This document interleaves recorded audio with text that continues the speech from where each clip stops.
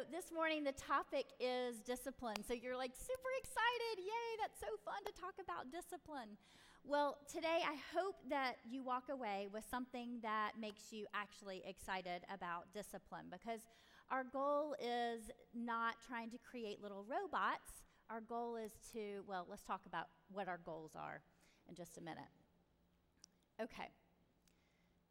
So let's see if I get this first one right. Okay, so just to give you a little background on who I am, I've been at Mom to Mom for like 18 years with a little break in the middle. This is about what my kids look like when I started Mom to Mom. So I'm super grateful for Mom to Mom because it really poured into me for so many years. And this is this Christmas kind of what they look like now, a little morphing going on there. So this is what happened a couple weeks ago. My oldest just got engaged, and so now our family is going to start looking like this. And so, in other words, I'm still very much learning. You know, we talk about mother-in-laws, the difficulty of them, or whatever. I'm going to be one of those. I've got to figure that out. So I'm really glad I still have Mom to Mom, so I can be learning from those ahead of me who've been there and done that. So just kind of giving you a little perspective on me and my background, and what I'm about to present today is coming from a place of obsession.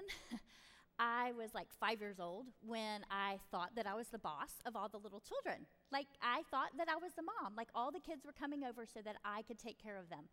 I was obsessed with kind of parenting even when I was a little girl. And so it grew into me being an education major and studying psychology, and I just love reading books, watching things, learning about being a good parent. I don't know why God made me that way, but that's how I am. And so what I want to talk about today is coming from a place of a lot of thought. Doesn't mean I'm right, but I hope that there's something that you can glean from what I say today that encourages you. Maybe it says, hey, I'm going in the right direction already. I'm feeling pretty good about what I'm doing. Or maybe also it gives you an idea of something new that you want to try to implement to maybe grow your children in a better way, in a new way. Hopefully, maybe a little new idea. I've heard so many talks on discipline before, and the only reason that I kind of raised my hand and offered myself to talk today on the topic of discipline was because I always listen to discipline talks and was just waiting for them to say the thing that I felt like they needed to say, and I kept waiting for them to say it, and they didn't say it. And so I'm here today to say some of those things that I kept thinking needed to be said when we talked about discipline. So it's a little different than maybe what you've heard before. I hope it resonates with you. I also really hope that you have a soft heart today to listen to something, yet take it with a grain of salt. Like, I'm having to talk about the huge topic of discipline in 30 minutes. Good luck, right? I'm not going to say everything there is to say today on the topic, so I'm just touching some high points. I'm not even able to give you all the examples I want to give you that beef some of these ideas out, because I'm just trying to get the ideas in your head and maybe a few examples along the way. So hopefully this will still resonate with you, even though we can't cover everything. I do know it's the hardest job. Parenting is a long road. It's exhausting.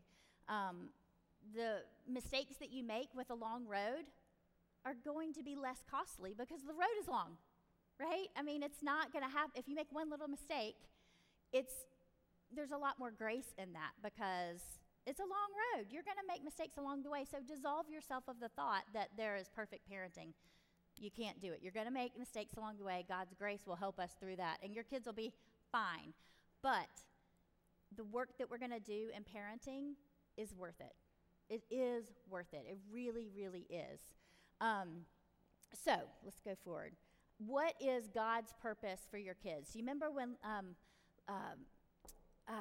Lori Wetmiller she and her husband talked about your goals, and y'all kind of talked about what you're going to do with your kids and what do you want them to be and all that. Well, what are your parenting goals? What is it you want them to look like? And so if that's what you want them to look like, then what are we going to do to get them there? Okay, that's really what discipline is helping your kids get to that end goal of what you want them to look like. So it's not manipulation, it's just guiding them and helping them along the way. So if your goal is for your children to live with you for the rest of their lives and to be dependent on you and sit up in their room and play video games all day and scream at you for not bringing them their drink, I mean, go for it. Keep doing nothing. You'll be great. They'll do that. But if you're looking for self-disciplined children, not parent-disciplined children, but self-disciplined children, if that's maybe an end goal, if you want them to have a godly character, people who love the Lord and want to make a difference in the world, then you probably want to work on discipline, right? Those goals are what you're shooting for. So what are we going to do to get them there? When they're an infant, when they're a teen, when they're, even 20s. My kids are older. I'm still doing parenting things. So we can do unwise parenting or we can do wise parenting. So which one do we want to do? Well, let's just make sure we know what unwise parenting is so we know what we don't want to do. So controlling parents and passive parents. Man, we see a lot of this. Controlling parents, the ones that like to tell everybody what to do and they bark the orders, that's not what we want to be. It is an easy way to control your children. I mean, they got the smocked clothes, they are walking like this, they're doing great, and they get in the car and they're like, "Blah," right? That's not what we're after, okay? We're not looking for perfect children, so controlling them might not be our best method. Controlling parents produce low self-esteem children. Stress increases. Creativity disappears. They have fear of failure. They are not self-reliant. They become very reliant on their parent. And I literally know a college kid who can't decide if she's going to the library to study or stay in her apartment to study, and it will just cripple her to make this decision. What? And I found out her mom is super, super controlling. She tells her everything to do, and that is not helping her. She is always struggling to make decisions. That's not what we want for our kids. Passive parents. We see tons of this in the world. Do you just see this all the time? I don't know in y'all's world you see it. I see it a ton. And parents around me in my community, it's a lot of hands-off, laissez-faire, you do you. Whatever feels good, do it, right? I mean, sure, if you feel like that's a good idea, I think that'll be great. Why would we do that? You have life experience. You know what works and doesn't in a lot of ways. Share that with your kids. You want that in their lives too. So I said a really strong statement here. This is not biblical. This passive parenting is not biblical. It doesn't work. It's foolish, and it's bordering on neglect. When you just kind of let the kids do whatever they feel, that's not a good idea. The results are not going to come maybe the way that your parenting goals for the result is that you want. It really is like a child, like a boat in an ocean without a rudder. They're just kind of floating. They don't know what's next. Okay, so how are we going to do this? How do we want to be a wise parent? Well, these are just quick tips, precursors to being a wise parent. We need to set our child up for success. We want to be as consistent as possible, and we want to partner with our spouse. So setting our child up for success, this is the biggest part of my talk, and I'm going to hone in a lot on this, but setting your child up for success is looking for them to win, not looking for them to fail, right? And so you wouldn't think this is the topic of discipline conversation, but really what I think the most important thing is about discipline is not having to do much of it eventually, because I'm looking for them to be self-reliant, self-controlled, really looking towards God for his control and his guidance. Right now, it's me, the parent, helping guide them. Okay, so set your child up for success. Honestly, it's the most effective form of discipline and most successful. And I'll talk more about it in a minute about the environment, but it's just like an attitude in your home where you are happy and you are with them, you are for them, and you are fighting for them to be great. You're not looking around like, did you do that again? If I told you once, I told you twice, y'all, we all feel it. We have those moments, but check yourself and go, gosh, is my kid trying to be mean? Or are they just being forgetful right now? and you're wanting to grow them into being less forgetful, but then you would say, like, hey, I notice you keep forgetting to do that. How could I help you with that? Or what could we do to maybe change you remembering things a little bit better? That would help me a lot. See how that seems like a team and that you're setting them up for success rather than always finding them failing? Be consistent. I think you know that. I mean, honestly, like, okay, here's an example of being consistent. Let's say that you have an infant and you are trying to teach them to be able to go to sleep and soothe themselves. They're, let's say, 6 months. I'll be generous. So you've got your 6-month-old. They've been sleeping with you up until this point, and then you're like, okay, it is time for them to go to bed and go into their room and cry. They're going to cry in the middle of the night. They wake up crying, and you're like, oh gosh, oh gosh, oh gosh. Yes, we feel that. Like, our heart races. Like, what do we do? We're like, okay, I think they can do it. They end up crying and then going to sleep, and they self-soothe. They came up with a way to put themselves to sleep. Okay, sweet, awesome. Night 2. Okay, I know they can do it. They did it last night. The baby starts crying, and you're like, oh gosh, oh gosh, oh gosh. Do I go in? What do I do? Okay, I'm going in. I'm going to get them. You weren't consistent. You knew they could do it last night, so now you just slowed the process down. So now you got to do like 3 more nights of being consistent. You shot yourself in the foot. Okay, just do it. Just they did it last night. They can do it tonight. They can do it tomorrow night. Okay, just do. I found my kids, it was like 3 straight nights of horribleness for me, where they like cried, blah, blah, blah, but they kept getting themselves back to sleep. They kept self-soothing, and I was looking at them. I knew they weren't, hurt or whatever, but they're fine. They did it, and I never had to handle them unless there was a throw-up night again, right? So really, being consistent is helping you. They learn fast. It's really behaviorism. If any of y'all study psychology, I mean, behaviorism works, Partnering with your parent. I've got one more story to tell you about this.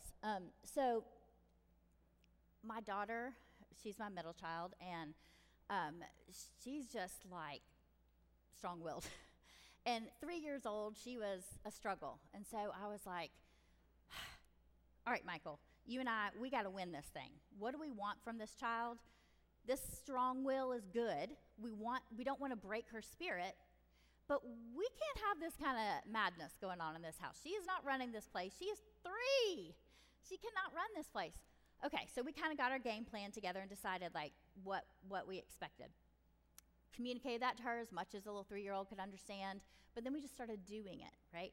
So I remember no specifics about what it was that day that was a struggle, but it was like exhausting struggle fighting her, just like trying to make sure whatever it was we were working on I was gonna win. I was gonna be consistent. I was not gonna give in. My husband comes home and I was like, oh my gosh, thank heavens you're here. I am exhausted. She's about to win. Like, I'm done. I can't win this anymore. I'm about to give in. And he's like, oh, no, we're not giving in. I was like, awesome. Can you take over? And he's like, got it. So I go in my bedroom for like 30 minutes probably. I could hear in the other room total fun happening, And I'm like, what? This is crazy. I walk out. They're having a good old time together. They're climbing on Dad, rolling around, tickle. He's stirring the soup that I had started. I mean, life was going great out there. He did it his way, but he still didn't let my daughter win whatever it was that was happening. So he didn't do it my way. Don't try to control your husband to do it your way. Just know that you're on the same team on what your goal is that you're doing, and just let it go and let them do it, and just be so grateful for the moments that they can step in for you. Maybe you step in for them sometime when they need it and when they're in control. I have a really dry mouth. I guess I'm like really excited. Okay, wise parenting. These are the 6 things that I want us to talk about, and I'm going to have to fly through them. But number 1, create a relationship. Number 2, build the same team mindset. Number 3, set boundaries. Number 4, communicate your expectations, reward successes, and implement consequences. Okay, number 6. Isn't that what number 6 is? The discipline talk, right? Number 6. That's what I should be talking about. I just don't think number 6 is the most effective way to discipline children. If you do 1 through 5 well, you won't have to do number 6 much. You will when they're little. You're going to do a lot of number 6 when they're little. But by the time they're 15, maybe not much. Way less. Way less. Okay, so we're going to kind of shoot through. Oh, thanks. That's a great idea. Appreciate that. All right. We're going to, I got a lot of little buttons I have to hit here. So creating relationship. Number 1, rules without relationship breeds rebellion.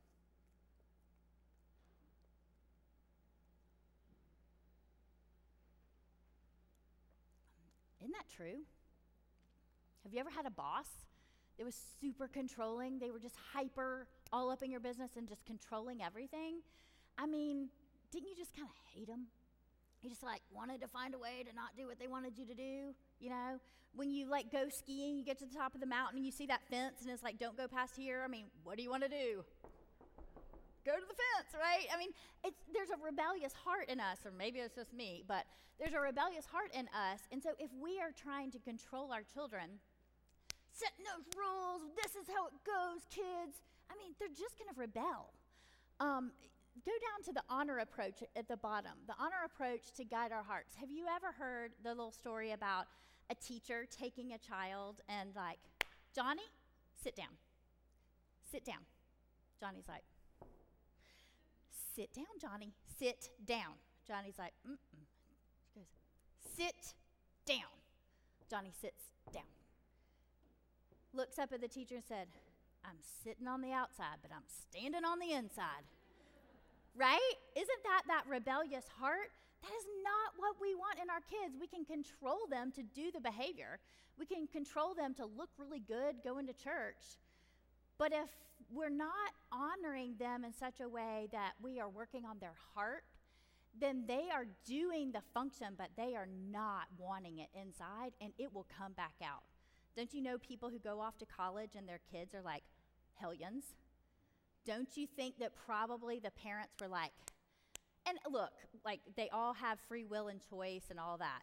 So we can't judge every child's behavior on the parents, right? But there is some truth to the fact that a lot of times rebellious children are stemming from parents who are trying to over-control them. Okay, so what can we do to create a relationship with our kids? I think you know and love your child. Know them, know what they like, know what they want. Just know them, right? But treating your child with respect is something that we tend to avoid or not realize we're doing. We do this little baby talk now we're not going to do that, da, da, da, da, da. My children have told me that they were very glad that I was a mom that didn't baby talk, because I don't know why I did that, but I just thought of them as an adult that was just super small. You know, it's they're great. They don't have life experience I have. They don't have all the brain cognition going on and all the things that happen as we get older, and they're super short, but they really are adults. They're humans just like you and me, and they're just figuring the world out, and you're guiding them through it. So one of the things that I found was really, really good was, especially at church, when we would go up to church, Steve Geyer was great at it. Greg Moffitt was great at it. They would always see my kids, and they would do this. Hey, how are you doing? Michael, it's so good to see you, whatever, okay? I started implementing that, and my kids love them. Why? Did they say anything special to them? Did they play toys with them? No. They just looked at them in the eye, their height. It made such a difference. And so I started doing that at home. And I was whenever my kid was getting really upset, I would get down on my knees, and I'd get eye to eye, and I'd hold their hands. And I'd say, what's going on? Why are you so upset? And then listen. Just listen to what they're saying, because a lot of times they're going to tell you what the root of the real problem is. You thought it was blah, blah, blah, but actually it was blah, blah, blah, okay?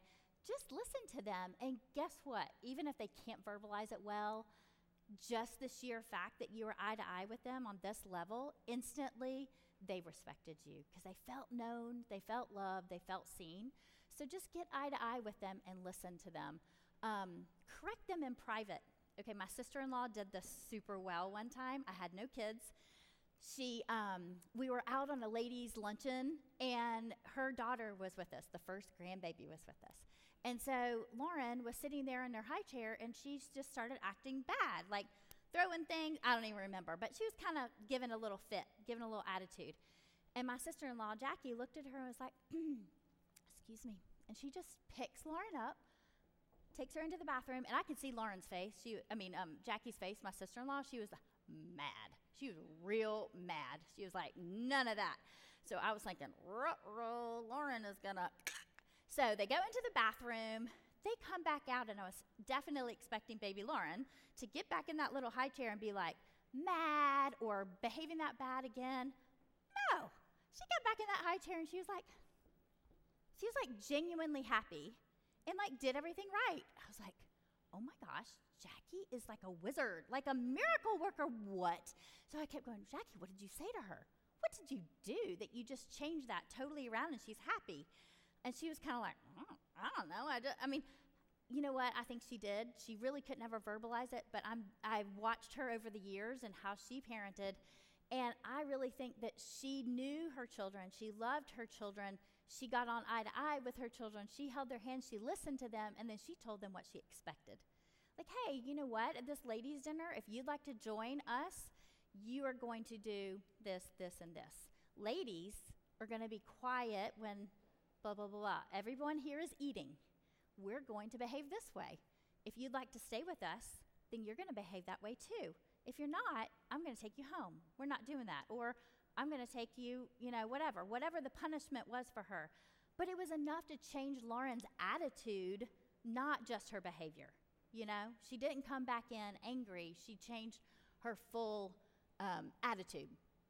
Okay, validate their feelings. Have y'all ever thought about your teenage 14-year-old who has their first love? And you're like, oh, that's so stupid. That's so cute. And you're like, you're going to get hurt. It's not love, blah, blah, blah. You know what? Don't have that attitude. It's their very first time. Just because you've been jaded doesn't mean they have to be jaded, okay? Yes, they're going to fall in love and break up and all of that 17 more times. But they don't have to know that today. And guess what? At 14, I did fall in love. I'm married to him. It's possible, I know that's really weird to think of if you have a 12-year-old, but it's true. So just validate their feelings, listen to them, and don't demean them and act like you don't know anything. Honestly, that honors them and that treats them with respect, and they're going to treat you with respect later when you really need them to listen to you because they know you love them. Okay? Same team. Okay, oh, by the way, say you're sorry. If you're wrong, just tell them you're sorry. They will respect you for that. Okay, this is huge point number 2. Build the same team mindset. This has to be probably my primary go-to disciplinary tool. What? This is discipline? Yes. If you are on the same team with your children, then it's not you versus them. Blah, blah, blah. I told you you're not supposed to blah, blah, blah, blah. It's you with them. So you two together are fighting the world. It's you versus the world. You and your child versus the world. We all know it's really Satan, but you two are teaming up together. So it really is a mindset that you need to have.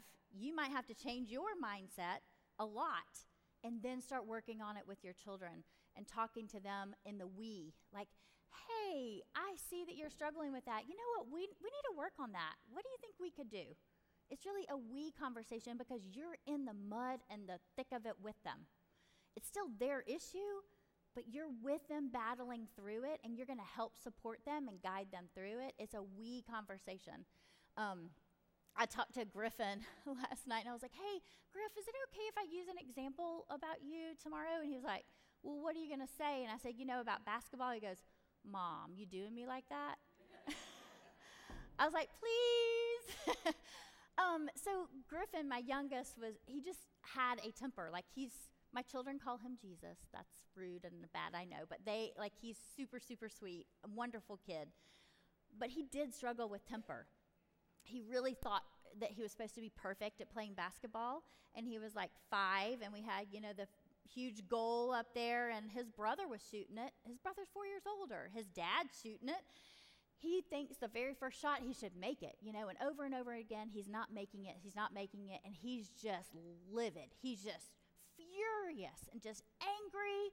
I mean, rage coming out of this kid. I'm like, is basketball. It's not a big deal, but for him, it's a big deal. He is really mad. And this is true about a lot of things in his life. This is just the one example. But anger over not being perfect the first time.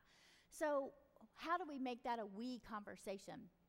Well, he comes in, too angry to talk. We kind of send him to his room. Calm down, we'll talk about it in a little while. He comes down, he's still angry, but less so. He can maybe listen at that point. And I was like, hey, man, I'm worried about this for you. You're really struggling with this anger thing, but you understand that you can't be perfect at basketball the first try. You've got to work hard at things. Do you think LeBron James just first shot? No, he's worked years and years and years to develop skills. You're not going to do this overnight. Take time. Have patience with yourself. Forgive yourself. So I'm on your team. How can we work on this together? What can we do so that you don't get rid of that fire in your gut? Because that fire in your gut's awesome. It's going to make you an incredible man. You just need to work on, and I'm going to help you with it, honing that in to use that fire in your gut for good and not beat yourself up over it. So it took years and years and years. And then in high school, he's up to bat, in these pressure situations and all this stuff. And he's not pitching a fit. He doesn't have a temper when he strikes out. He stays calm. He uses it for his next at bat because he's going to win, right? But it's the we conversation of still working. I'm going to skip the next one. The we conversation of still working on controlling things, but us helping him with it and monitoring that. All right, number 3, setting boundaries. Clear boundaries bring security. So there's a study that happened where some landscape artists were trying to decide how they were going to set their playground up. And so they were deciding, are we going to put a big fence up and the playground in the middle? Are we going to do no fence? Like, what are we going to do? So they did a study of 2 different options. And what they found was the playground with no fence, all the children were gathered around the teacher and they kind of stayed close by. They just didn't play much and they were kind of clinging to the teacher. Well, that didn't work. That's not the idea of the playground. So the other playground with the fenced-in area, the kids ran wild and free, and they hit the edges of the fence, and they were on the playground, and they were having a good old time, and the teacher was also having a good time because they were all playing. So the moral of that story is the playground with fences gives us security, gives us freedom. We become more creative, and we let loose when we know what our edges are. Our children want to know the edges. They want to know what's right. They want to know what's wrong. And just tell them, just make it consistent. Just tell them what the edges are. That actually makes them creative and free. It's a hard concept to understand, but that boundary is actually freeing for them. I threw a few examples of some things that we do. We've said as boundaries, just as an example, like we are respectful to one another even when we're angry. So like you can't go in the house and yell and scream and cuss and hit things and damage house and whatever. You can't do that when you're angry. It's fine to be angry. That's totally fine. But you just still have to be respectful to me and to your brother and your sister in our house, blah, blah, blah. So there's some more examples in there just of ideas of boundaries that we set in our household. And we didn't know offhand, this is a boundary. But as we ran into things, we'd be like, yeah, we're not going to do that. We say things like, the sorrows never quit, or the sorrows, we have phrases that we say, and they kind of know, yeah, that's not nice. We're not going to do that. Okay, communicate your expectations. So, in Ephesians 6:1, it says, children, obey your parents in the Lord, for this is right. We want to be able to tell our children that they have to obey. It's just the way that you're telling them, the way you're communicating it, the way you're doing it is not with a heavy fist. It is with love. So they just need to know what you want. I have some different examples of expectations, like, hey, we're going to hold hands with an adult when we're in the parking lot. Okay? You can tell them why and all the things. It's just an expectation. I'm just going to jump on down to setting expectations in advance, role playing. So this one is huge with parenting. If you can set some expectations in advance, kind of tell them the story of what's about to happen before they go into it, you're setting them up to win, and you're not looking for them to fail. They didn't know that they couldn't run in the grocery store to the other aisle while you were on this aisle. Maybe they didn't know, right? So just tell them, hey, you know what? We're about to go into the grocery store. I really need to get some groceries. Is there a chance you guys could help me? Like, I really need some help. Did you notice we're out of milk? Are y'all starting to get hungry and you want some?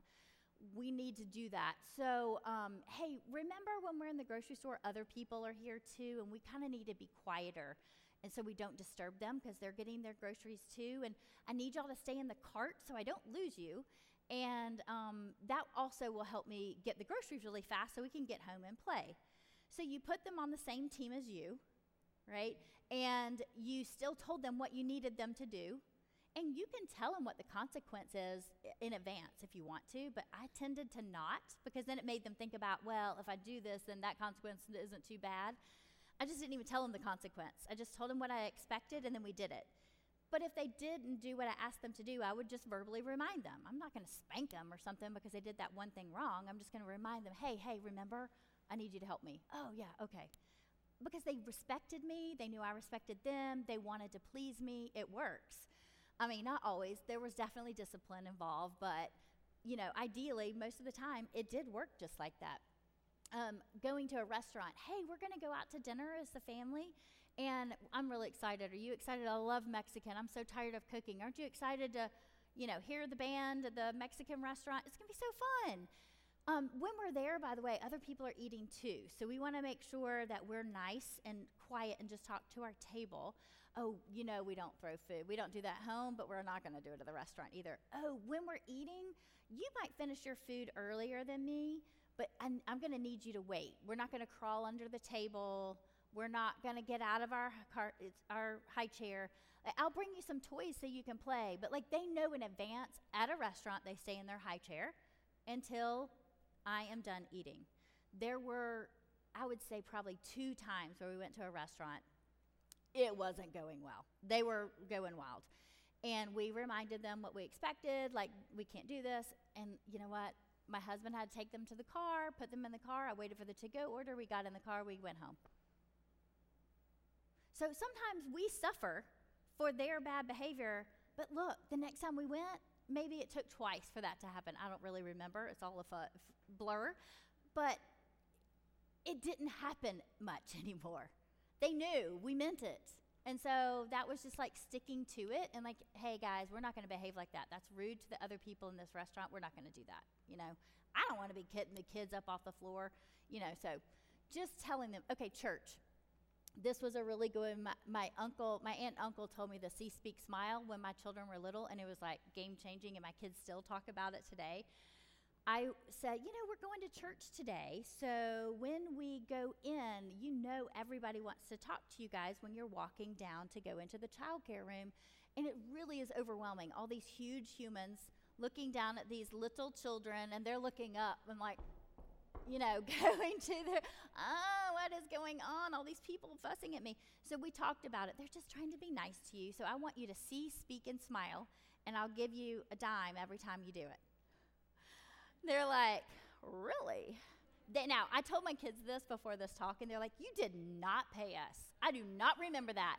But then I promise, I'm not lying. We did do that. But I think I only had to tell them I'd pay them once. Past that, they got it. I didn't have to say it again. But we just reminded them, when you see someone that talks to you, you see them, look them in the eyes, speak, hi, smile. That's it. They're 3. They can do that. And to this day, my older children now walk into a room of people, and they had learned that experience and grew it and grew it and grew it. They are not the wallflower again. They may not be the star of the show, but they are not uncomfortable to come into an environment and talk to other people. And don't you know so many teenagers who cannot speak to an adult? They just go back to their phone. Just see, speak, smile. Start today. See, speak, smile. It's simple. You probably have to give them something more than a dime. They might not even know what a dime is. You're like, I'll Venmo you $5. Okay. All right. The bottom one is pretty rough. Real obedience is immediate, joyful, and complete. Woo! That's rough. I don't know if I was great at that in my household. I think there was a lot of complete.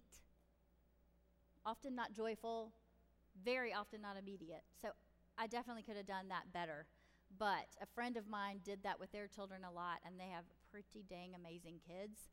I think it's a good one. So if that one resonates with you, you might want to start saying that in your household, you know. Again, on communicating expectations, sometimes you just need to guide them on a correct response. If they have difficulty understanding something, or they're having difficulty with their emotions, maybe just help them understand what is okay with you on how to respond. So this, again, is just setting some expectations. Hey, look, I can see you're really angry. You want to count to 10? You want to do that count to 10 thing? Breathe. Okay. What is it you wanted to tell me? Calm it down a little, right? Teenagers, you know, you're having this terrible conversation with them coming into the house. Look, Mom, hey, I'm just really mad right now. Can you just give me a few minutes in my room and I'll come back? Like, I'm just mad. And they're going to say something they don't mean or they don't want to say. You're going to say something you don't want to say. It escalates, it goes up, and it's a crazy madhouse. Just de-escalate by telling them what your expectations are of being angry, of being mad. Calm it down before you have those logical conversations. It's very hard to be logical when you're hyper emotional and your heart is racing. A whiner. I don't know. Like, I was a teacher, and I just have this doesn't work well for teacher, but I have very low tolerance for a lot of noise. Why was I a teacher then?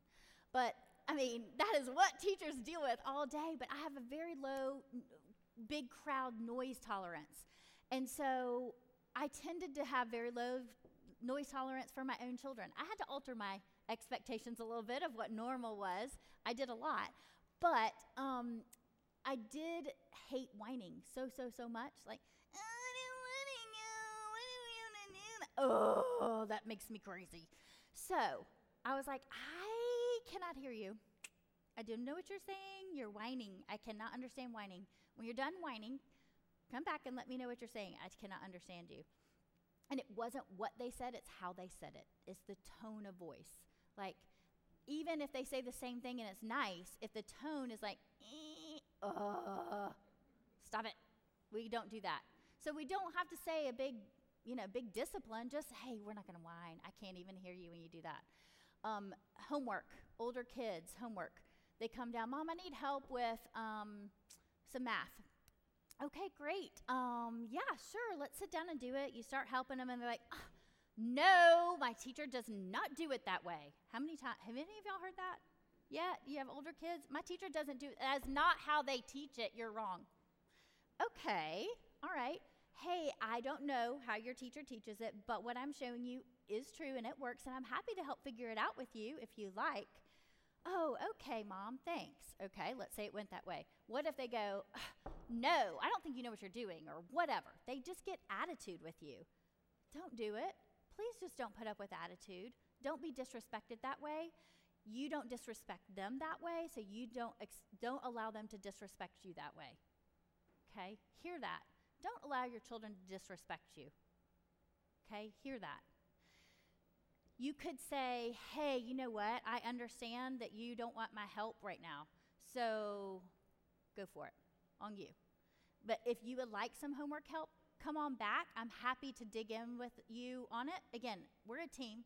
I want you to win. I want you to understand the math. I want to help you. But I have jobs to go do over here.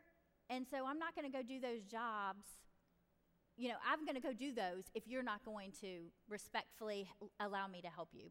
I'm not going to fight you on it. This is your job, but I'm here to help you if you want it, okay?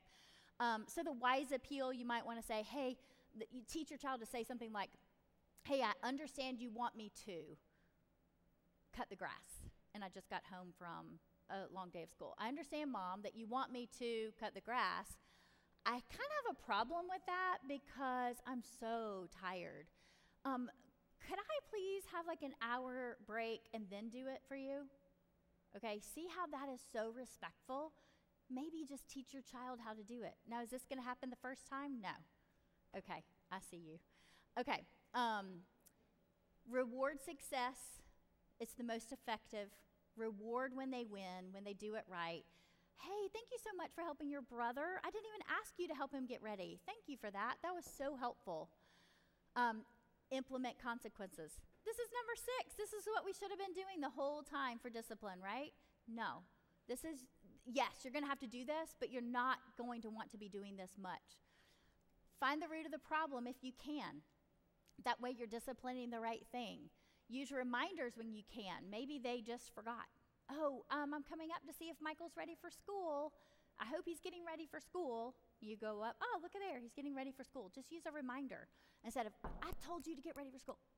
If they're hungry and tired, that's on you, okay? If you take them to the grocery store and they're hungry and tired, you are not allowed to discipline them the normal way you would, okay? Your fault. Try not to take them to the grocery store when they are hungry and tired. Loosen your expectations and the consequences when you set them up for failure. Your fault, okay? Yeah, it's going to happen. You still have to do it. You still have to take them when they're hungry and tired sometimes, but just know that you've got to alter your expectations a lot when you do that. Pay me now or pay me later. You're going to have to pay the price. Okay, paying the price to discipline my 3-year-old daughter who is strong-willed was worth it. Because I'm telling you, when she was 13, did we have times where I sat down on my knees in the closet and cried and out to the Lord and said,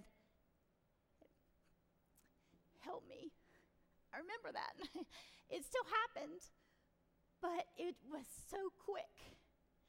And she made a turn because her heart was right. And she's such a beautiful, I don't know why I'm crying. She's such a beautiful, lovely, God-fearing, strong-willed woman, you know. And I'm glad I didn't let her win when she was 3, because 13, she was just beautiful. And now she's 21, and she's not perfect, but she's awesome, you know. So it's worth it. Last thing to say is implementing your consequences. If you can make sure the size matches the issue, don't make a mountain out of a molehill. Make it swift. If it can be immediately after the issue, the behavior, that's more effective. They remember it. It needs to happen right away. Painful. Okay, painful. That's a hard topic. We could talk a lot about it. I'm not going to. Something your child doesn't like. Painful might not mean a spanking. It might mean a spanking. That's you. I don't know. Maybe painful as a social child, putting them in a corner and they don't have socialization. Maybe an active child needs to just sit.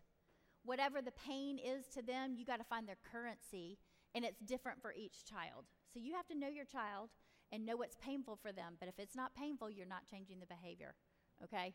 The method for implementing those consequences, stay calm. Don't get all upset. Your heart might be racing, but act chill, you know. You know, you just got to act like it's not bothering you. Explain what they did wrong. Explain what the consequence is. Put a time limit on that consequence, maybe 4 minutes for a 4-year-old. Hey, you need to go sit in timeout for 4 minutes, okay? And then when the timer goes off, come back and talk to me. What happened? Okay, you need to see their heart changing. If not, maybe they need a few more minutes in timeout. But you need to see heart changing, not just the behavior changing, but the heart changing. Natural consequences would be the best method. You know, don't stand in the way of things happening to your child. If they have something come in their way, you need to let it happen, okay? Natural consequences is the best. And I'm going to just remember bullet number 2, the consequence was the result of their choice, not yours, okay? You aren't the bad guy, so you don't have to feel bad. You don't have to solve the problem. You don't have to take the consequence or try to get them to avoid the consequence. You're missing it. Let the consequence happen to them. It will nip that problem in the bud, and you didn't even have to do it. It's the best, you know. You didn't have to be the bad guy. You're on their team, but don't stand in the way of the consequence happening. And I will say disappointment ended up being my strongest disciplinary tool. Gosh, I'm really sorry you did that. That really makes me sad. You know what? If you taught them with respect, you love them, you've been on their team this whole time, you've taught them what you want them to do, and then they don't do it, and you tell them you're disappointed with what they did, their little heart. So if you're doing it right, implementing consequences just doesn't have to happen much. So, last little story, Volkswagen. I'm just going to read this one. Volkswagen did an interesting experiment. 99% of the people exiting the underground rail system were using the escalator versus the stairs next to it. Overnight, Volkswagen changed their stairs into piano keys. The next day, the intrigue of the lyrical stairs enticed the stairwalkers so much so that the escalator was often empty. Conclusion, make something fun and humans will often choose it. So you remember the story about my husband and me going in the bedroom and saying she's winning, and then he's out there playing wrestle, tackle, donkey, all that stuff? Yeah, they're having fun, and so make life fun, and honestly, they're gonna wanna please you and they're gonna wanna choose it. Yes, you're gonna have to implement consequences, but maybe less so if you do it now instead of waiting till later. The price later is a higher price. The price now, the younger they are, the smaller the price. It's not just about them not getting the cookie. It's about you teaching them the muscle and the exercise of self-discipline or self-control or waiting or patience. It's not about the cookie, right? It's about something bigger, okay? So I hope this was helpful to you. I hope that you pulled something away that you can implement in your family. I hope you're encouraged by some things that you're already doing well. This is a big parenting job, and it matters. What you do today is worth it. Don't be disheartened. It's worth it. It's worth it. It's worth it. Do it.